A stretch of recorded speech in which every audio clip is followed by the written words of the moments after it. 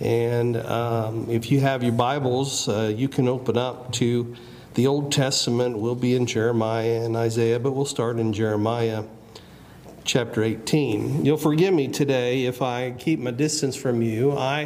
We've had some of the COVID issues around the house the last couple of weeks. We had a visitor from that came in that tested later on when he went home, called us and said that he had tested positive. So we've been trying to self-quarantine.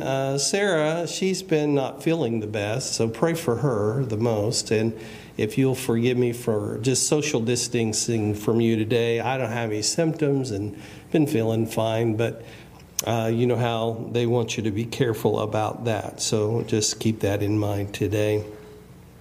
Also want to remind our council members we're going to have a brief meeting right after church, and we just need to cover a couple things concerning our building back in the back and need some input from our council members on that. So right after church we'll meet in the fellowship hall, very brief meeting, and we appreciate you taking time for that. Well, the fair begins next weekend, I guess, next Friday, and we know everybody's going to be excited about that. Keep in prayer all the families and all the things that are going on in there. Very busy period of time.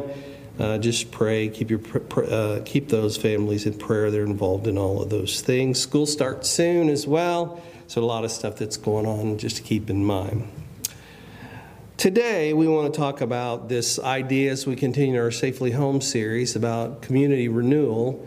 We've talked about community restoration. Last week, we talked about community renovation. Today, we're going to talk about community remodeling. Now, if you've ever had a remodel project, then you know that it doesn't always go as smooth as possible. And we've had our fair share of renovating in the last few years. We've renovated our bedroom and the little bathroom that's downstairs in our ensuite. And, we didn't have to change the layout or any duct work or anything like that. We used the same space and the basic layout. And we've updated it to refresh the look and make it a little more functional. And at least my wife's happy with it, so I'm thankful for that. But when we've had to remodel, like when we built onto our house, built that through the garage and then the big room on top of that, some of you are familiar with that, we did not want to tackle that ourselves, so we hired Tom, and many of you remember Tom Hayes. He came out and he helped us design and lay things out, because in a remodel, there are a lot of infrastructure things that are involved that we don't often have to deal with when we're just renovating. Because when you remodel, you're normally adding on space or adding up space, and we needed the help of a professional to do that. The same holds true when we talk about how God remodels communities, and we're going to talk about this in light of the big sense of how he remodeled his plan for the chosen people, the Israelites, his kingdom here on this earth. And how he had to remodel things through this period of the exile, where he brought back the remnant and he began talking about how he was going to remodel or expand the size of the kingdom. Now, last week we talked about community renovation in reference to how the remnant had to return to Jerusalem from Babylon, as God used sticks and stones to renovate their core, their heart, their soul, their mind, and their strength. All that was important. Today we want to consider how God would remodel the temple and the city with sticks and stones, but expand it to illustrate the broadening of the plan that God had to include both Jews and those horrible Gentiles that held the children of Israel captive, how he was going to expand and restore the kingdom so it was completely remodeled to include the Gentiles. Now, if you were the favored child in the family, you were the spoiled, rotten, chosen one, and your parents said, well, we're going to have another child, and we're going to have to either, put them in a different room or build on for them, you might not like that very well, because you might think that, well, I'm the important one. I'm the chosen one. Well, the children of Israel kind of had that same attitude. They're spoiled. They thought they were the only ones of God's affection and love. But through Isaiah, as he predicted it, Jeremiah, he prophesied about it. Daniel, he shared vivid dreams that he received from God about it. And the basic message of it all was that God was going to remodel things, and he was going to build on new rooms for the Gentiles. Now, just in case you're unfamiliar with the terms, the Jews were the chosen of God, the seed of Abraham. They were all part of the 12 tribes of Jacob's family. And so they were the chosen. All other people living on the earth at that time were considered Gentiles. They were not of this family, this Jewish family. And there had been enmity that had began to grow between the Jews and the Gentiles, mainly because the Gentiles, which would have been their distant grandmas, grandpas, aunts, and uncles, were taking them into slavery in the case of in Egypt. And here again, when they are taken into slavery into Babylon. And as Isaiah, Jeremiah, and Daniel tried to offer a basic message of hope for the captive people, God was trying to illustrate that he was going to expand the kingdom of God, which would include all nations, which should have been encouraging to the Jewish people, but they were very not encouraged.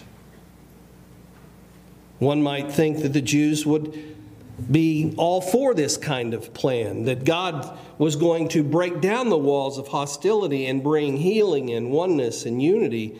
But for the most part, they rejected Isaiah and Jeremiah and Daniel's perspective. As a matter of fact, they were so bitter when they got back to Jerusalem and at the temple that their hearts were too hard to receive the message that Daniel had offered to them. So as Daniel predicted, it would take another 490 years, 77s, found in Daniel 9, under the rule of the Gentiles before the Messiah would come to set up his expanded kingdom, which would be the church, in which he would break down the walls of hostility and make us all one in Christ.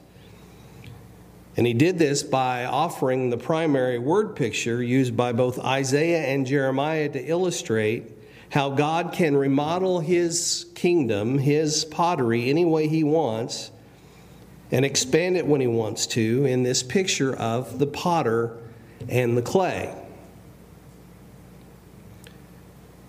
In Jeremiah 18, verses 1 through 10, this is the word that came down to Jeremiah from the Lord. Go down to the potter's house, and there I will give you my message.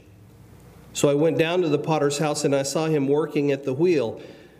But the pot he was shaping from the clay was marred in his hand, so the potter formed it into another pot, shaping as it seemed best to him. Then the word of the Lord came to me, and he said, Can I not do with you, Israel, as this potter does, declares the Lord? Like clay in the hand of the potter, so are you in my hand, Israel. If any time I announce that a nation or kingdom is to be uprooted, torn down, and destroyed, and if that nation I warned repents of its evil, then I will relent and not inflict on it the disaster I planned. And if at another time I announce that a nation or kingdom is to be built up and planted, and if it does evil in my sight and does not obey me, then I will reconsider the good I had intended to do for it. In other words, God's saying he is going to remodel things with this clay and make it different than what the Jews had had in mind as the chosen people. And the significance of this illustration, which originated in Isaiah, and we'll talk about that in a bit, it was picked up by the Apostle Paul in the New Testament, who was writing to the church in Rome. And in that, he offers this central truth which gives light to the plight of the remnant who returned from Babylon around the world, and that is that God was going to remodel things so that we could all find peace and unity through Christ. And this is a very important message for today, because as people try to spark enmity and division between us for whatever reason they see is popular in that day, the historical, theological, and personal significance of this message will teach us that through Christ, God's plan has always been to break down the walls so that we can be one big family. Now, the historical significance of this is the Jews in exile in Babylon and those scattered by the Assyrian conquest of the northern kingdom, as we've been talking about. God remodeled them into a kingdom which had rooms for both the Jews and Gentiles. But as I said, they were not really happy about this story. That's why God said, "How can you question the potter? You're just clay." Now, this would be a significant historical change for the Jews, even though it was always part of God's plan. Did God not say to Abraham, through his seed, all the nations of the earth would be blessed? Yes, he did. But the Jews, spoiled and embittered by what they perceived was God's weakness, because they had been taken captive. You get that? They became embittered because they were taken captive because of their sin, God said, and it had been predicted for hundreds and hundreds of years, and they had been given chance one after another to repent, but they still, after they were taken captive, considered it was the fault of God. So they developed a 500-year grudge against all the Gentiles. Now, if you've ever been part of a family grudge, you know that they can last for a long time over the silliest things. How about a 500-year grudge against all of humanity, that we're not like you or not part of your clan or part of your family because you believe that God has failed you? Now, in that 500-year period, from about 500 AD until Christ came, or until the beginning of the time that Christ came, the Jews would be pawns in the battle between the Persians and the Greeks and the Syrians, the Greeks and the Romans, and they were kind of caught in the middle of all that. And so because they were not powerful, and God was still trying to get them to submit and have that new heart, soul, mind, and strength, they were subject to the brutality and the difficulty of living under the kingdoms of the Gentiles. Some historians called it the period of the Gentiles. They would be humiliated time and again as part of God's judgment, but they still refused to repent. It made them so harsh, so hard-hearted, that when Christ came to preach peace to them, many of them even missed that, because they could not even imagine thinking that the Gentiles, who were worse than dogs to them, could be part of the kingdom of God. Now, this impacts us because sometimes we believe ourselves to be the chosen people of God. We go to church, or we're Americans, or you fill in the blank. We are this, and therefore we are favored by God.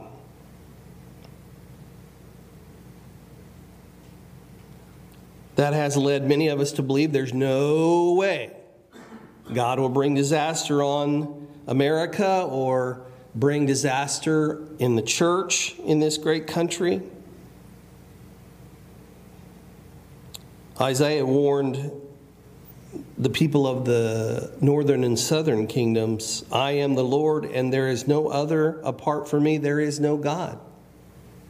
I will strengthen you, though you have not acknowledged me, so that from the rising of the sun to the place of its setting, people may know there is none besides me. I am the Lord, and there is no other. I form the light and create the darkness. I bring prosperity and create disaster. I, the Lord, do all these things.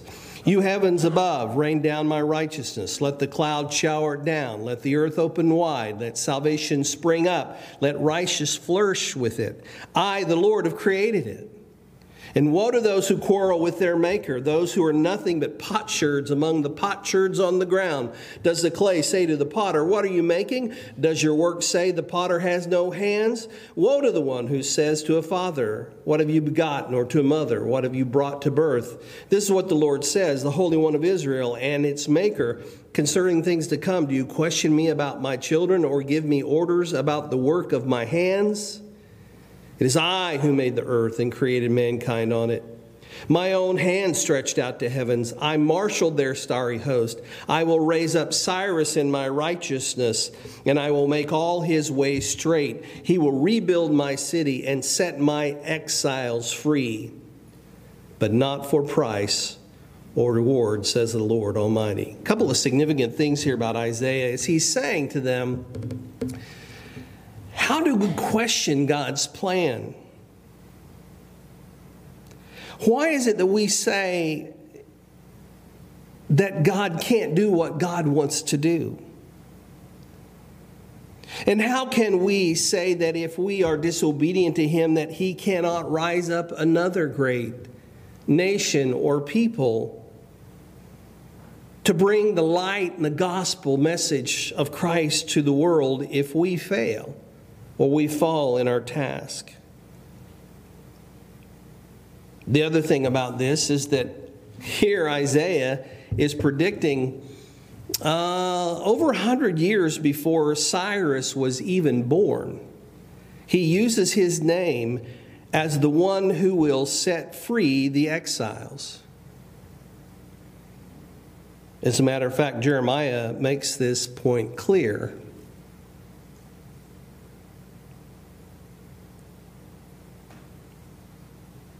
God will do what He has promised according to His plan, and we might have to suffer because of the disobedience of ourselves or others, but we should never suffer with them as fools, unaware of what God has taught us. The great news about what Isaiah says here is that He will strengthen you, He will prosper you, He can rain down from the heavens above you His righteousness and shower down upon the earth His salvation.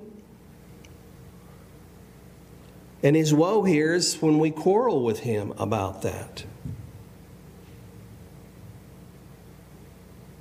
There's a theological significance to this promise as well that goes along with the historical significance that God is still in control. And He has a plan that includes everyone in the whole world to be exposed to Him and have the opportunity to come to Him. And the question we have to ask ourselves historically in the church today are, have we tried to impede this message or this story that God has told us? It would be found in the theological significance offered by the Apostle Paul in the book of Romans that would clearly apply these words of Isaiah to the establishment of the church as the expanded remodeling which defined the chosen of God. So who are we in the church then to limit what God can do through us?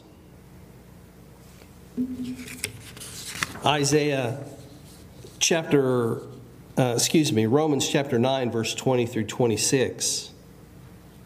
Paul says this, "But who are you, a human being, to talk back to God?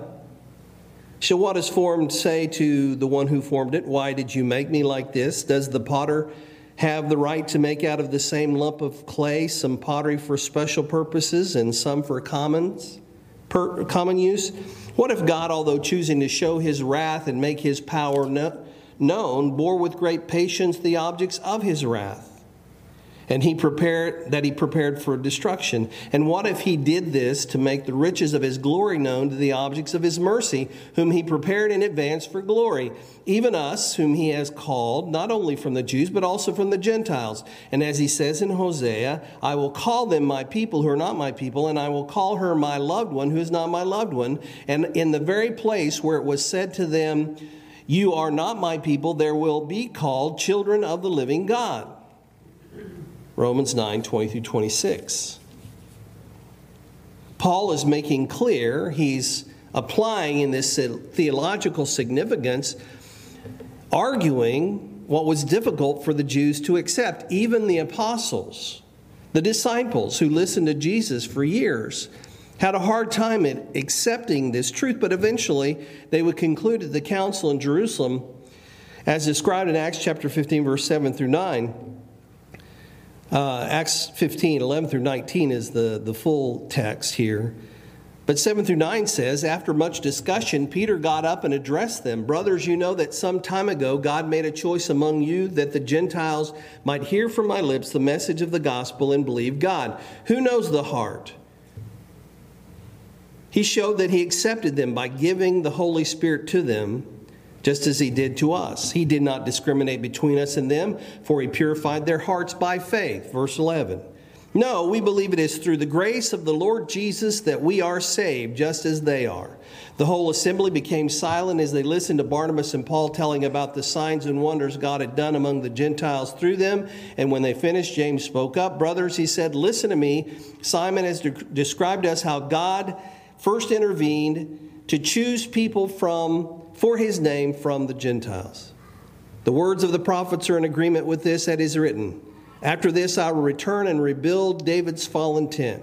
Its ruins I will rebuild and I will restore it, and the rest of mankind may seek the Lord, even all the Gentiles who bear my name, says the Lord, who does these things, things known from long ago. It is my judgment, therefore, according to James, that we should not make it difficult for the Gentiles who are returning to God. Now, the theological significance here, and the reason this is hard to understand, is because for 500 years, the Jews carried this grudge against the Gentiles, and now Paul's saying God is welcoming the Gentiles into the kingdom of God. He wants to make them part of the chosen people. Those that were not loved, he wants to love. Those who are not called, he is calling. And the Christians in the early church had to understand that God was remodeling through expansion and would include the Gentiles who had faith in Christ Jesus. That would become the determining factor, is how you deal with Christ. And in addition, they were not to impede that process. And the lesson for us is, have we come around full circle where we're beginning to think, because we're chosen and there are people who are not like us, they don't think like us, and we find them deplorable or detestable in some kind of way, that they could never come to Christ Jesus. So we limit, or we talk to them about what we think that they should do, or how we should limit whether or not they can be a part of our family. The personal significance of this found in Isaiah 29:14, which says, therefore once more I will astound these people with wonder upon wonder. The wisdom of the wise will perish, the intelligence of the intelligent will vanish. Paul would clarify in 1 Corinthians 1:18 through 24, for the message of the cross is foolishness to those who are perishing, but to those of us who are being saved it is the power of God. For it is written, I will destroy the wisdom of the wise, the intelligence of the intelligent I will frustrate. Where is the wise person? Where is the teacher of the law? Where is the philosopher of this age? Has not God made the foolish wisdom of this world? For since the wisdom of God, the world through its wisdom did not know him, God was pleased through the foolishness of what was preached to save those who believe. Jews demand signs, Greeks look for wisdom, but we preach Christ and him crucified, a stumbling block to the Jews and foolishness to the Gentiles. But to those whom God has called, both Jews and Greeks, Christ, the power of God and the wisdom of God. We're a part of God's remodeling expansion connected to the remnant returning from Babylon 2,500 years ago, when we believe that Jesus Christ, with the sacrifice that both Daniel and Isaiah predicted would come and make open the door to the Gentiles. And why is it significant? Is because in this particular day and age, when people go after one thing and then another, and they fall into deception and hollow and deceptive arguments and philosophies, we believe in something that has been proven for thousands and thousands of years as part of God's plan. And Paul clearly spells this out in Ephesians chapter 2, verse 13 through 22, when he says, "But now in Christ Jesus, you who once were far away have been brought near by the blood of Christ, for he himself is our peace, who has made the two groups one and has destroyed the barrier, the dividing wall of hostility, by setting aside in his flesh the law with its commands and regulations. His purpose was to create in himself one new humanity out of the two, thus making peace, and in one body to reconcile both of them to God through the cross, by which he put to death their hostility. He came and preached peace to you who are far away, and peace to those of you who are near. For through him we both have access to the Father by one Spirit. Consequently, you're no longer foreigners and strangers, but fellow citizens with God's people, and also members of his household, built on the foundation of the apostles and the prophets, with Christ Jesus himself as the cornerstone. And in him the whole building is joined together and rises to become a holy temple in the Lord. And in him you two are being built together to become a dwelling in which God lives by his Spirit." As we gather together as a church family this morning, we're part of thousands of years of God's plan of expansion. We are a holy temple in the Lord in which his Spirit dwells. And it's important that we not fall prey to Satan's schemes to divide us all over again based upon man's wisdom versus the wisdom of God, which is what plagues the church today. We talked about the divisive nature of the secularism and intersectionalism of our culture, where people want us to see ourselves as a color or as a nationality, or as a gender. This is all part of Satan's schemes to draw us farther and farther away from God's plan to make us all one. So we might want to learn from the error of the embittered Jews who were forced for 500 years to endure God's hand of punishment for their lack of faith, and wake up. Because even as they were embittered, God used them to establish the sticks and stones part of his plan to rebuild the temple in Jerusalem, because God is the potter and we are the clay. And your choice is to either be a happy piece of clay in his hands that he forms into a beautiful, noble vessel, or a miserable, marred piece of clay that he may just have to throw onto the ground. This historical and theological and personal perspective should at least broaden the scope of our understanding. When doing a big remodel, there are many considerations concerning the electrical and the plumbing and the load-bearing walls and the mechanical systems. I always just get a smile on my face when in any of the home and garden television shows where the Property Brothers especially, and they're going to do this and they're going to do that, or flip or flop, they're going to do this and that. And then I've got some bad news. This wall here is load-bearing, so we cannot remove it, or we're going to have to put a $10,000 beam in. You remember those stories? There are many considerations which we don't think about. We don't have to think about because God has already thought about them. He's been purifying them for thousands and thousands of years. When we don't broaden our understanding of the details of God's blueprint, it can cause us to become compartmentalized in our thinking and make the same mistakes that the Jews did. This causes things like denominationalism, in which Christians compartmentalize themselves in separate groups who think they are superior to each other because of their particular biblical understanding. I am a Christian. Well, I'm a Christian, but I'm also Baptist. Well, I'm Catholic, or I'm a Presbyterian, or I'm a Unitarian, or I'm Episcopalian. Why is it that we spend so much time compartmentalizing ourselves in these denominations?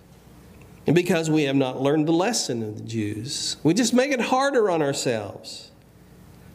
We do not have any authority to make it difficult for others to believe in Jesus by our own mandated set of rules and regulations upon them.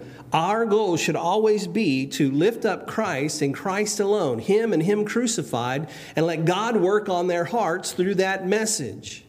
Because God can do more through them believing that Jesus is the Messiah, that He is the Savior, than any lesson that we might be able to teach them about our denominational structure. We also have to be concerned that we are not trying to win people to a denomination or to a church organization, that we are trying to invite them to be a part of the family of God that is through Christ Jesus. We need to break down walls of hostility instead of building them up. Satan's done a great job making churches think they are in competition with each other instead of with Him. If you ask preachers who's their biggest competition, they'll mention the church preacher down the road, because that's the way we think. So we're all competing for the same small pool of people to come to our churches. When really the answer should immediately be, well, Satan is our competition. He's our enemy. As we've learned from Paul, God is in the business of breaking down walls of hostility, not fabricating facades to keep us apart. We should pray for other churches. We should cheer them on. We should cooperate with one another when we can, because Satan is the enemy. And we are part of the same family when we all believe that Jesus is the Christ, the Son of the living God, and that we are part of His grand kingdom here on this earth. Which means we should bring on the restoration. We should invite that in our culture together. And it will take the churches coming together in this time and space if we are to see restoration from captivity, the cultural captivity we've talked about for the last few weeks. We must never forget that we are but humble vessels to be used of God, which He will use in His own glorious ways. 2 Corinthians 4, 5 through 7, for what we preach is not ourselves, but Jesus Christ is Lord, and ourselves as your servants for Jesus' sake. For God, who said, let light shine out of darkness, made His light shine in our hearts to give us the light of the knowledge of God's glory displayed in the face of Christ. But we have this treasure in jars of clay to show that this all-surpassing power is from God and not from us.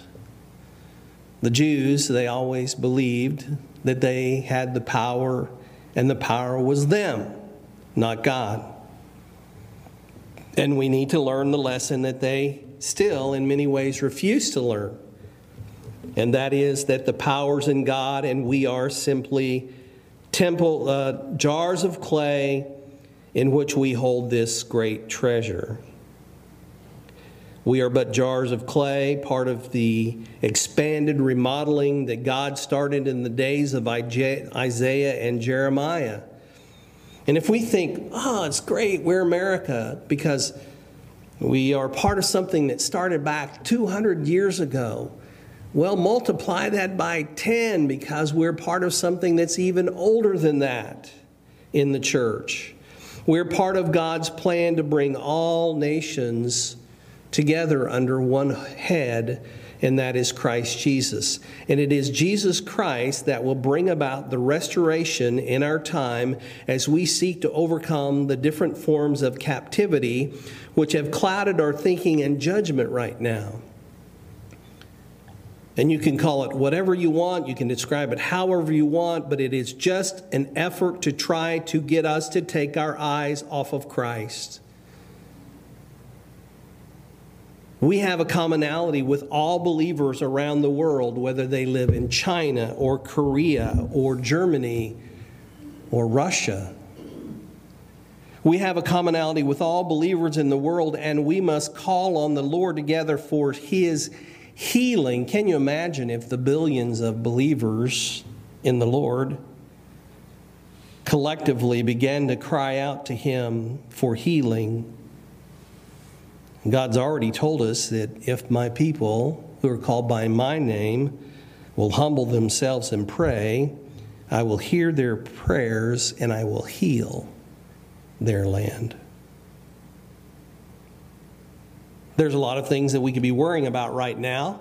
The best thing that we can do is pray and encourage other believers to pray. And on our Facebook pages, talk about how we're going to pray today, or in our Instagrams, or our whatever social media is that you want to use. Talk about prayer. Talk about Christ. And if they silence you or they block you or whatever you're afraid that they might do, don't worry about it, because God is greater. He's greater than Mark Zuckerberg. He's greater than Jeff Bezos. He's greater than the people at the Googles. He's greater than them all. And He has a way of getting His word out when His people open up their mouths. The only way it doesn't get out is when we remain silent. The basic three-step process of a potter when he is making a vessel with clay, he first has to form the clay. Then he has to fire it in a kiln, cook it.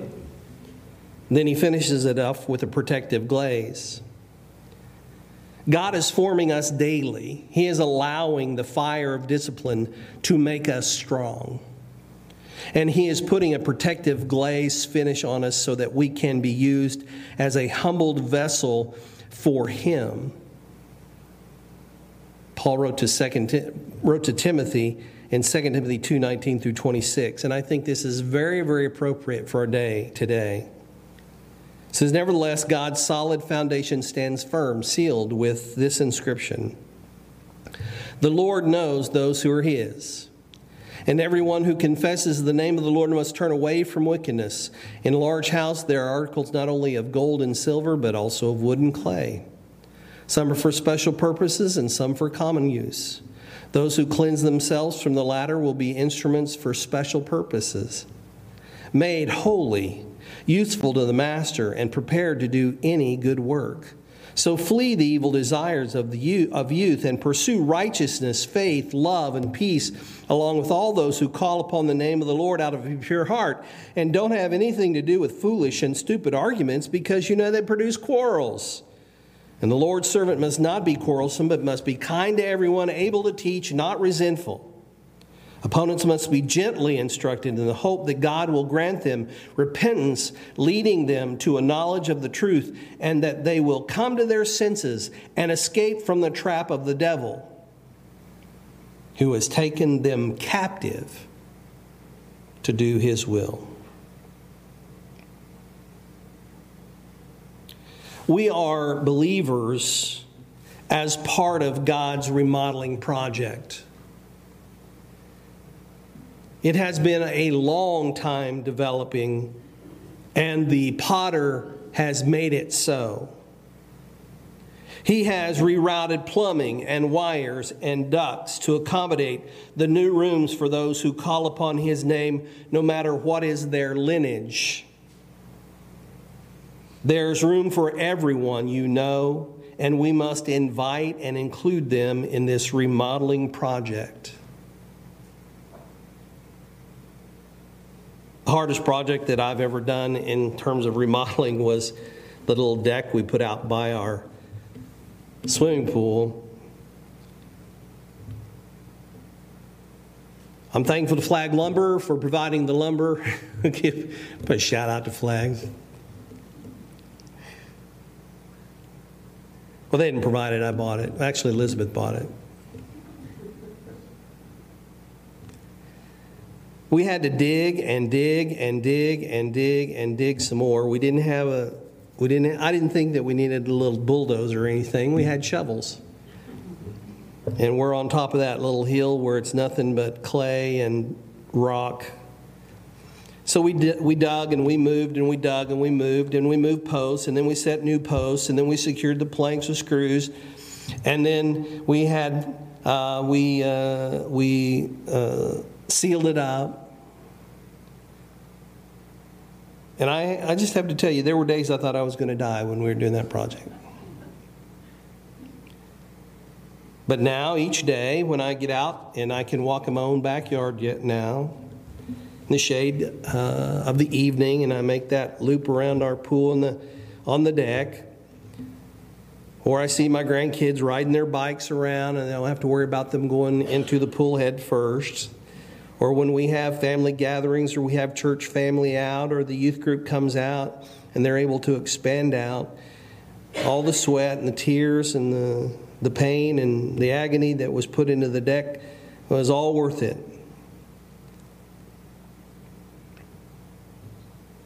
But it was all about making more room so more people could be a part.